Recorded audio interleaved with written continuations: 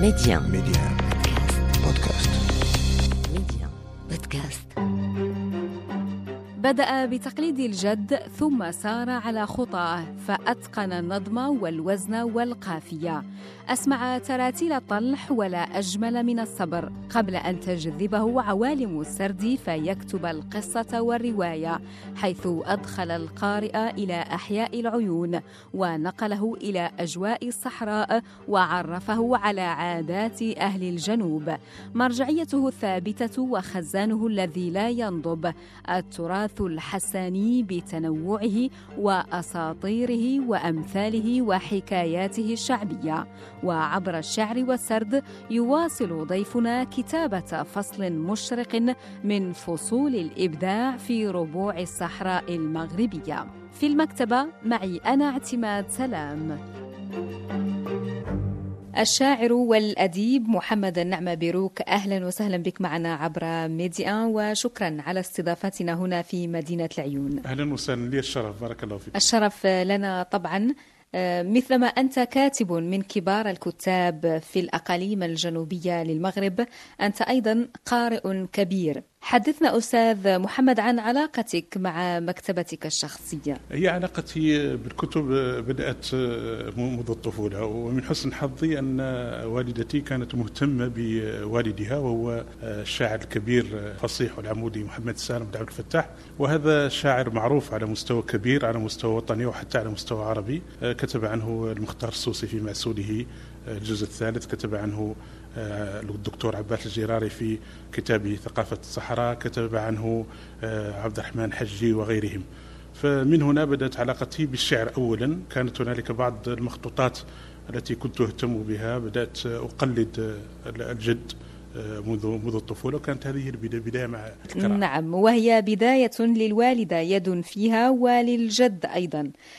كيف كان حرص الوالدة على جعلك أكثر ارتباطا بالكتاب وبالقراءة والمدرسة؟ ربما كان ذلك بشكل عفوي، أقصد الارتباط بالكتاب، لأن الأدب في الصحراء هو أدب شفوي، عرف الكتاب مؤخرا، لكن كونها تحرص على المطبوعات التي كان يكتب فيها بطرق تقليدية، طبعا عن طريق الدوات إلى آخره والقلم إلى آخره، القلم تقليدي أقصد، كانت تحتفظ بهذه المطبوعات وكنا يعني نطلع عليها من حين إلى آخر. طبعا الدراسة أيضا كان بفضل الوالدين مثل كل الناس، لكن العلاقة بالقراءة تحديدا والشعر تحديدا بدأ بالوالدة، خصوصا وأنها أيضا تحفظ الكثير من شعر والدها، وكانت هذه هي البداية. وبما أن الجد كان شاعرا كبيرا فليس مفاجئا أن يكون الحفيد كذلك شاعرا. الوالدة كانت تحفظ الشعر عن والدها. هل تتذكر أبياتا كانت ترددها بشكل دائم أستاذ محمد؟ كانت تكرر مثلا معلقته بين قوسين الشهيرة: وقفت أبكي ودمع العين ينسجم، ونار شوقي في الأحشاء تضطرم، على دوارس أطلال تعاورها نسف الروامس قفر ما بها أرم، إلى آخر. هذه قصيدة عمودية طللية بملامح جاهلية بين قوسين، لأنها هي في الحقيقة مدحية، ولكن كان مدخلا طلليا على غرار القدماء. من هنا كان توجهه إلى الشعر العمودي تحديدا، لأنه طبعا الصحراويين في هذه المنطقة لم يكونوا يعرفون الشعر، أنواع الشعر الحداثة، لكنهم كانوا يعرفون الشعر التقليدي فقط. لذلك كبرت شاعرا عموديا، ثم تعرفت بعد ذلك إلى الشعر التفعيلة والشعر النثر وغيرها من الأجناس الأدبية. شعر الجد هل هو موثق ومحفوظ؟ نعم، متفرقات لكنها موجودة. أولا هنالك مخطوطات كما قلت لك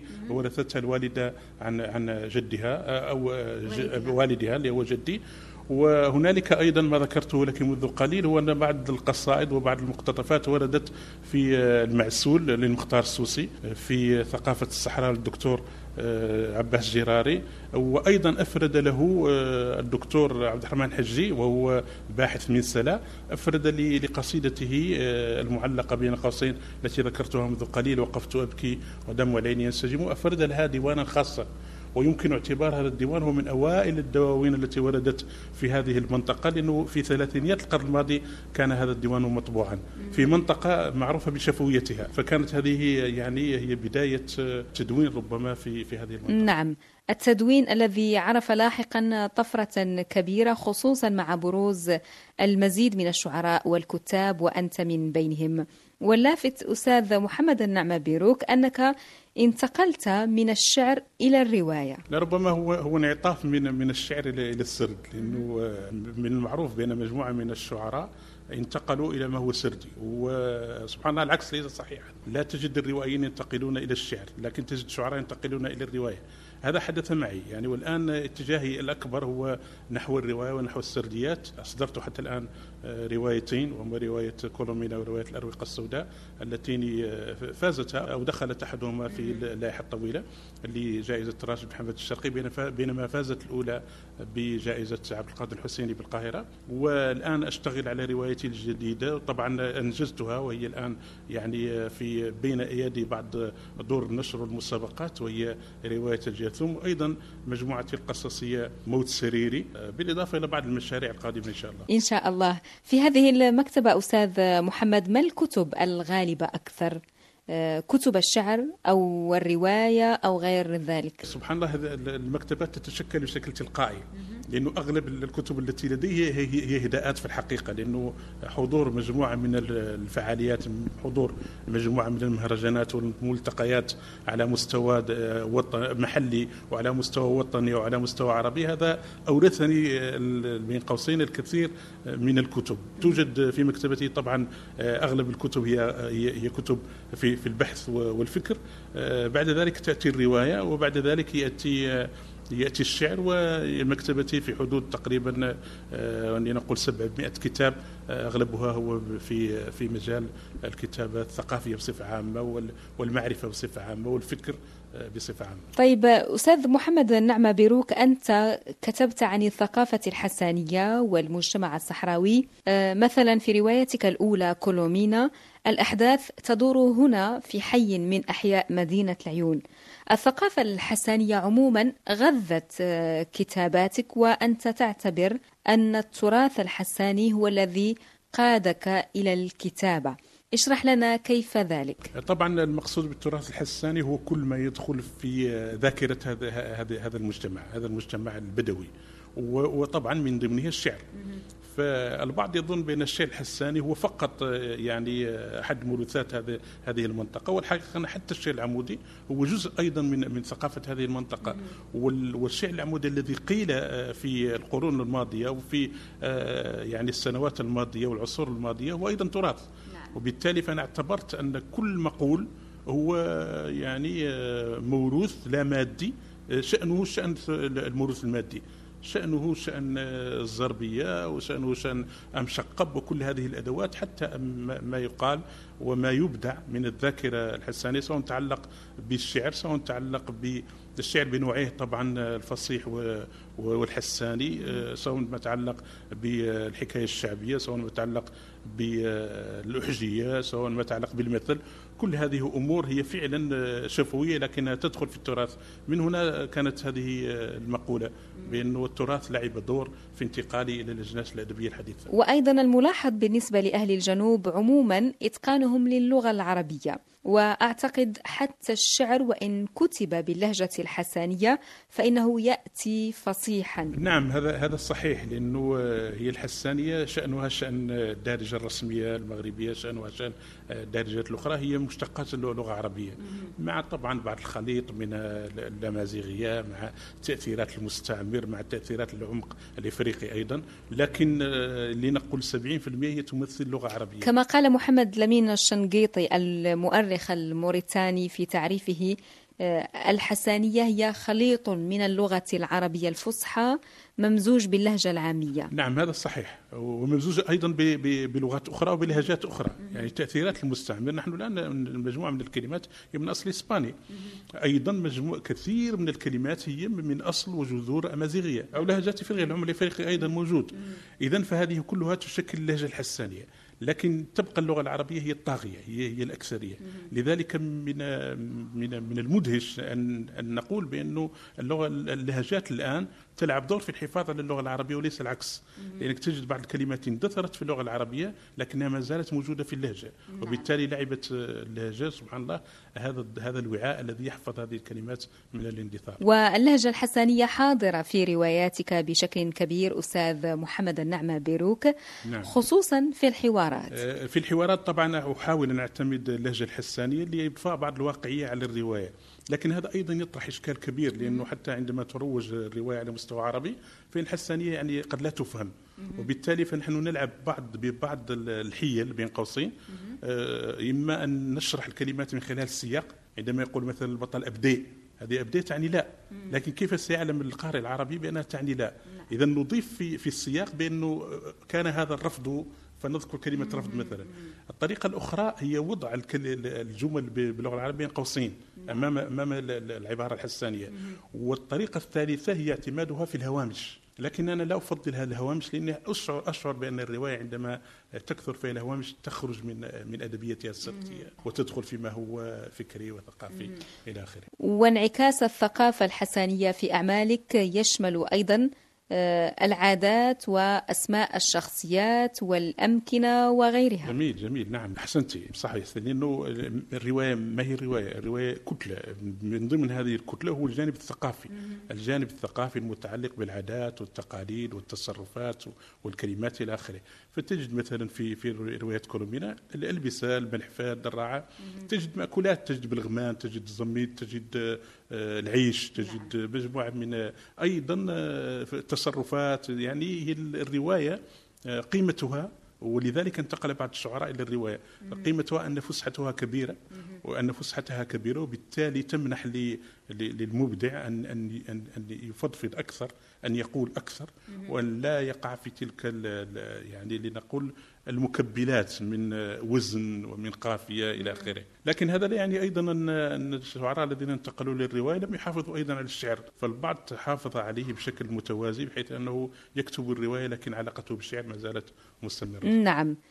في المقابل أستاذ محمد النعمة بيروك، الثقافة الحسانية غنية بالأمثال الشعبية، بالأساطير، بالحكايات الشعبية، بالألغاز، وربما هذا يشكل خزانا للمبدع والكاتب. أحسنتي، يعني ليس فقط الحفاظ على الكلمات التي هي آئلة للاندثار أحيانا، ولكن أيضا الحفاظ على العادات والتقاليد والتصرفات والطقوس، وأيضا الذاكرة، لأنه ليس كل ما هو موروث هو جميل، بعض الأمور هي ينبغي التخلص منها، بعض العادات التي المتعلقة ببعض المعتقدات الخاطئة إلى آخره، لكنها تشكل جزءا من ذاكرة هذه المنطقة، وبالتالي يجب ذكرها. ربما بعض أيضا الشعوذة إلى آخره، وهذا موجود طبعا في جميع المجتمعات، لكن على الكاتب أن يورد هذه الأمور دون أن يعني يقوم بنوع من الغربلة، هو فقط يعكس هذه الأمور وللقارئ الحكم عليها بالشكل الذي يراه. طيب، هل ترى بأن المبدعين هنا في الأقاليم الجنوبية والكتاب أيضا اهتموا في كتاباتهم وإبداعاتهم بالثقافة الحسانية والتراث الحساني كما ينبغي؟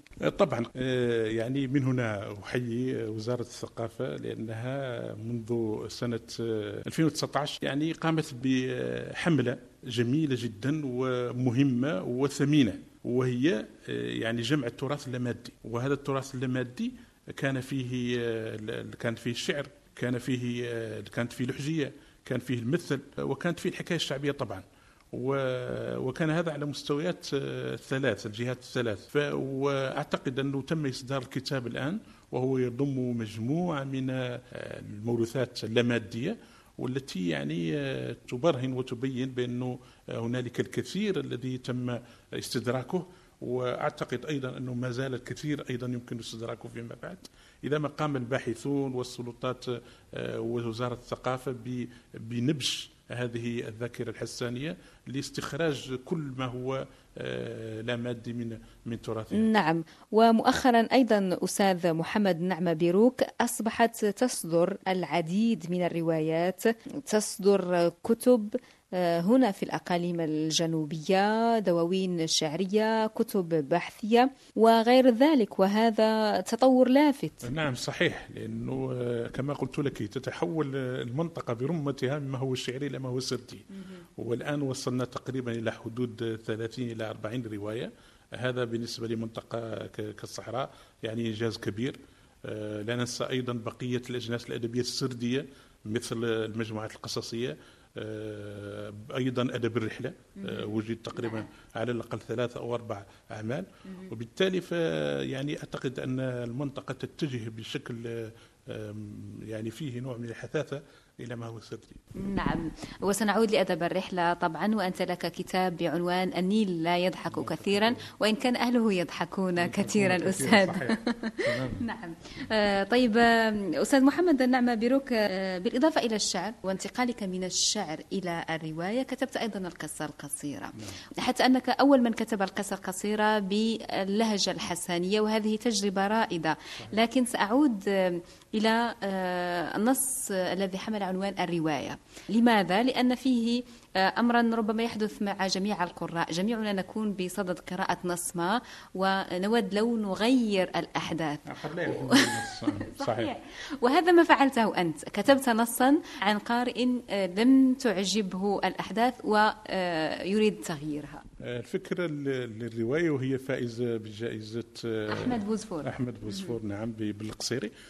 فكرة الرواية هو أنه قارئ يقرأ رواية عن النكبة الفلسطينية ثم لا تعجبه النهاية، لأن فيها طرد وفيها تعسف إلى آخره من عصابات الهجانة في ذلك الوقت، فيقرر أن يدخل في الرواية ويغير الأحداث بنفسه. وطبعا هذه فكرة سوريالية غير واقعية، لكنها تعبر عن الوجع والمدى الذي يصله حر بسبب هذه القضية الأليمة والتي يعني طال بها الأمد.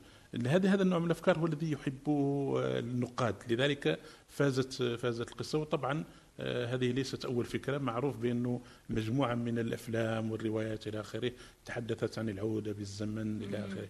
كانت الفكرة من هنا هو أنه الدخول في كتاب، هذه ربما لم تكتب من قبل، لذلك نجحت القصة. نعم.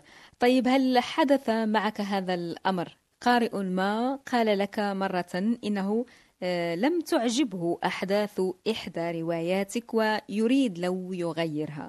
نعم، هذا حدث في كولومينا، لأنه كولومينا ليس دورها أن تحسم في الأمور، لأن الروايات الاجتماعية عادة تعكس الأمور دون أن تبث فيها. أزعم أنها إذا بثت فيها فكأنها تقول بأن انتهت المشاكل، يعني المجتمعات أصبحت بخير على خير ولم يعد هنالك مشاكل. لذلك هي نفسها الرواية لا تعطي هذه الحلول، حتى لا تعطي فكرة بأن هذه الحلول قد حلت. فما زال هنالك البطالة، ما زالت موجودة البطالة، ما زالت هنالك الهجرة السرية، ما زالت هنالك الشعوذة إلى آخره. فهذه الأمور ما زالت موجودة، وبالتالي كانت النهاية مفتوحة، وهذا فتح علي أيضا الكثير من الانتقادات والكثير من التساؤلات. وأيضا السؤال الملح، هل هنالك جزء آخر للرواية؟ لأني أزعم بأن الرواية الاجتماعية دائما هي تعكس ما هو جميل طبعا، وأيضا ما هو غير جميل في المجتمعات، وهذا هو دورها ويقف دورها هنا دون البحث عن النهاية السعيدة، الهابي اند. هذه النهاية السعيدة تجاوزها الأدب العربي، تجاوزها حتى الأدب في كل مكان. أصبح الآن مجموعة من النهايات مثل النهاية الدائرية التي تنتهي من حيث بدأت. هنالك طبعا المفتوحة، هنالك مجموعة من النهايات التي لا تتوخى هذه النهايات التقليدية القديمة. نعم، وإن كان القارئ دائما يتمنى نهاية سعيدة، وأنا واحدة من القراء الذين يتمنون ذلك. طيب أستاذ محمد النعمة بيروك، كتبت في الشعر، الرواية والقصة القصيرة وأيضا أدب الرحلة. كيف جاءت فكرة تخليد تجربة شخصية خلال رحلتك إلى مصر في كتاب النيل لا يضحك كثيرا؟ طبعا عندما حصلت على الإجازة في الأدب العربي قررت أن يعني ينتقل للمرحلة اللاحقة من الدراسة، وهي الماستر أو دبلوم دراسات العليا. فقررت أن أدرس في مصر كنوع من التجريب. يعني من خلال في رحلتي إلى مصر بدأت أرى بعض الأمور التي لم تعكسها التلفزة، ونحن نعرف بأن مصر هي رائدة في مجال التلفزة والفن إلى آخره، لكن استغربت كيف أن هذه التلفزة لم تعكس هذه الأمور التي أراها. وكنت عندما أعود إلى الوطن وأسأل باستمرار عن مشاهداتي في مصر، فقررت أن نجمع كل تلك الأمور في هذا الكتاب الذي سميته أني لا يضحك كثيرا. لماذا لا يضحك كثيرا؟ لأن الفترة التي أتينا فيها إلى مصر كانت المرحلة الانتقالية وكانت بدون سلطة، إبان سقوط حكم مبارك. فرأينا يعني العجاب كيف أن هذا الشعب يقود نفسه بنفسه، الشعارات المكتوبة إلى آخره. كل هذه الأمور أثارتني عادات وتقاليد لم أرها من قبل. كان الوطن المصري آنذاك في حالة جرح، لكنه كان يبتسم بصعوبة، لذلك جاء العنوان منه النيل لا يضحك كثيرا. وهو عنوان جميل أستاذ محمد النعمة بيروك. لا شك أن في هذه المكتبة مجموعة من الكتب التي قرأتها وعدت إلى قراءتها مرات عديدة. أي كتاب مثلا؟ يعني لنقول بأنه الكتب التحفيزية، خصوصا كتاب العادات السبع، هذا الكتاب أعود إليه باستمرار وأحاول ما أمكن لأن أقرأه من حين لآخر. لماذا؟ لأني أشعر أنه يشحنني يعني معنويا، وأشعر بدفعات جديدة كلما قرأته. لكل كاتب عادات وطقوس أثناء الكتابة. أستاذ محمد النعمة بيروك، ما هي طقوسك أنت غير الكتابة في منتصف الليل بينما الأطفال نيام كما ذكرت مرة؟ طبعا بعض الكتاب يقولون بأن لا بد من طقوس معينة وأن يكون هدوء إلى آخره. أنا الحقيقة أني عندما تأتي فكرة لنقل قصيدة أو رواية، فأنا يعني يكون منشغل بها طول الوقت، وبالتالي فأنا أحمل معي دائما قلما ومذكرة، وأحاول أن أكتب الأمور التي يعني تزورني في تلك الحالات، حتى أكون مع الوقت صورة متكاملة للرواية أو للقصيدة أو للقصة القصيرة إلى آخره. فالذي أفعله هو أني أجعل هذا العمل يسيطر علي تماما، أجعله هو شغلي الشاغل.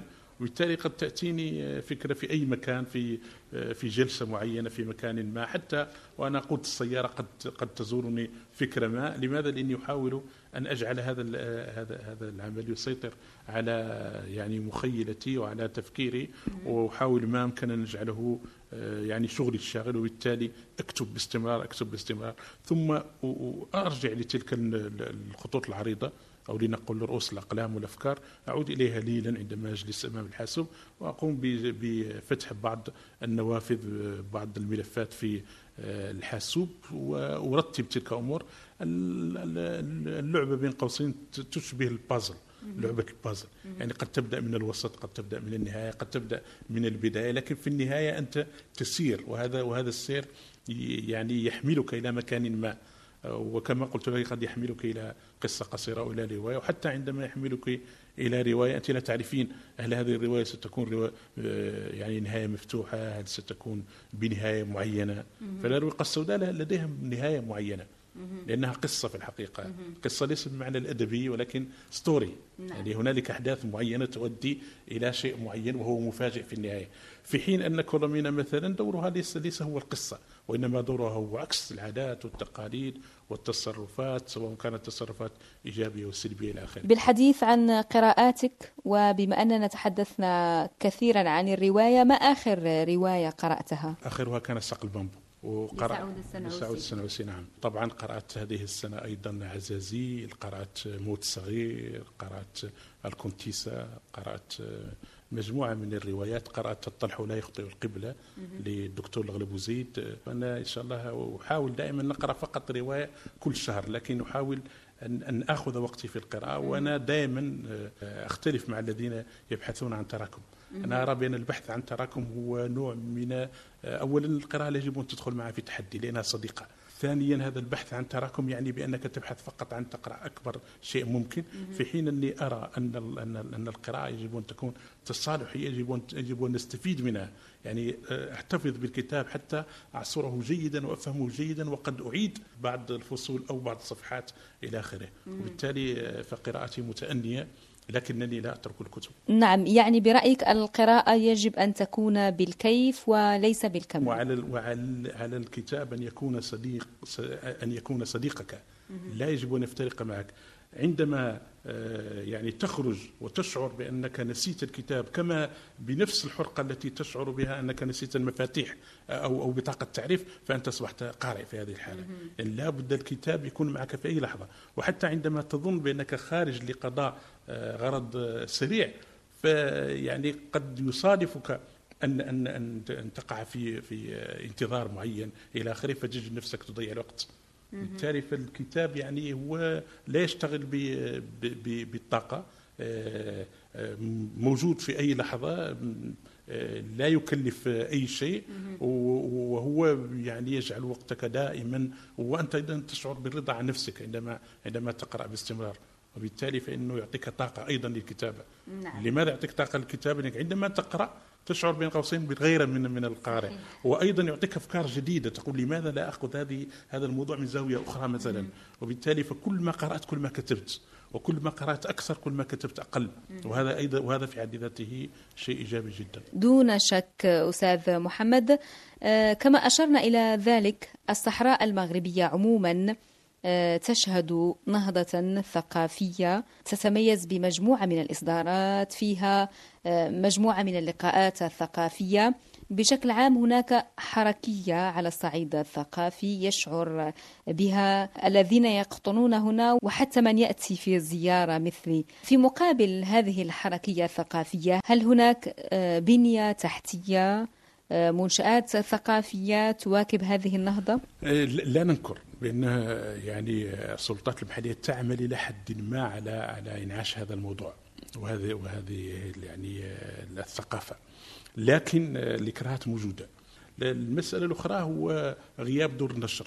طبعا هنالك مكتبات، هنالك أمكنة للقراءة وهي نادرة لكنها موجودة، وبندرتها أيضا هنالك العزوف عن القراءة. حتى نكون صرحاء، أيضا العزوف عن القراءة موجود، لكن غياب دور النشر بالتحديد هو إكراه كبير في وجه الكاتب والمبدع المحلي. لماذا؟ لأنه هو يكتب ثم يصبح بالإضافة إلى أنه كاتب يصبح أيضا موزعا في كل شيء، ليس كاتبا فقط. وهذا عكس ما يحدث في بعض الدول التي توجد فيها يعني دور النشر، لا تبحث عن الكاتب الذي يعطي ماديا، مع أن المادة أيضا من حق دار النشر، لكن يشعر الكاتب في أماكن أخرى ربما في الخارج إلى آخره، يشعر الكاتب بأنه عليه أن يكتب فقط فيما تتكفل دار النشر بالتوزيع وبالنشر وبغير ذلك، في حين هنا العكس، هناك تتكفل دار النشر فقط بالطبع فيما يتكفل الكاتب نفسه بكل شيء غير ذلك. وهذا أمر متعب له. متعب طبعا، وهو متعب أيضا هو في المغرب بصفة عامة، لكن في الجنوب بصفة خاصة. لماذا؟ لأن الدور النشر لا توجد في الجنوب، ربما توجد واحدة واثنتين، وهذه الواحدة واثنتين يعني بأنه ليس هنالك تنافس، وبالتالي هنالك غلاء في الأسعار إلى آخره. فيضطر المبدع إلى أن يطبع كتابه في الشمال، وهذا يكلفه الوقت، يكلفه الجهد، يكلفه السفر، وقد لا يخرج كتاب كما يريد أيضا. نعم، لأنه يستلزم متابعة عن قرب. متابعة وتعب. نعم. ولكن وجد الكتاب المحليون بعض الحلول في بعض المسابقات العربية، مثلا راشد، لنقول كترة إلى آخره، محاولات.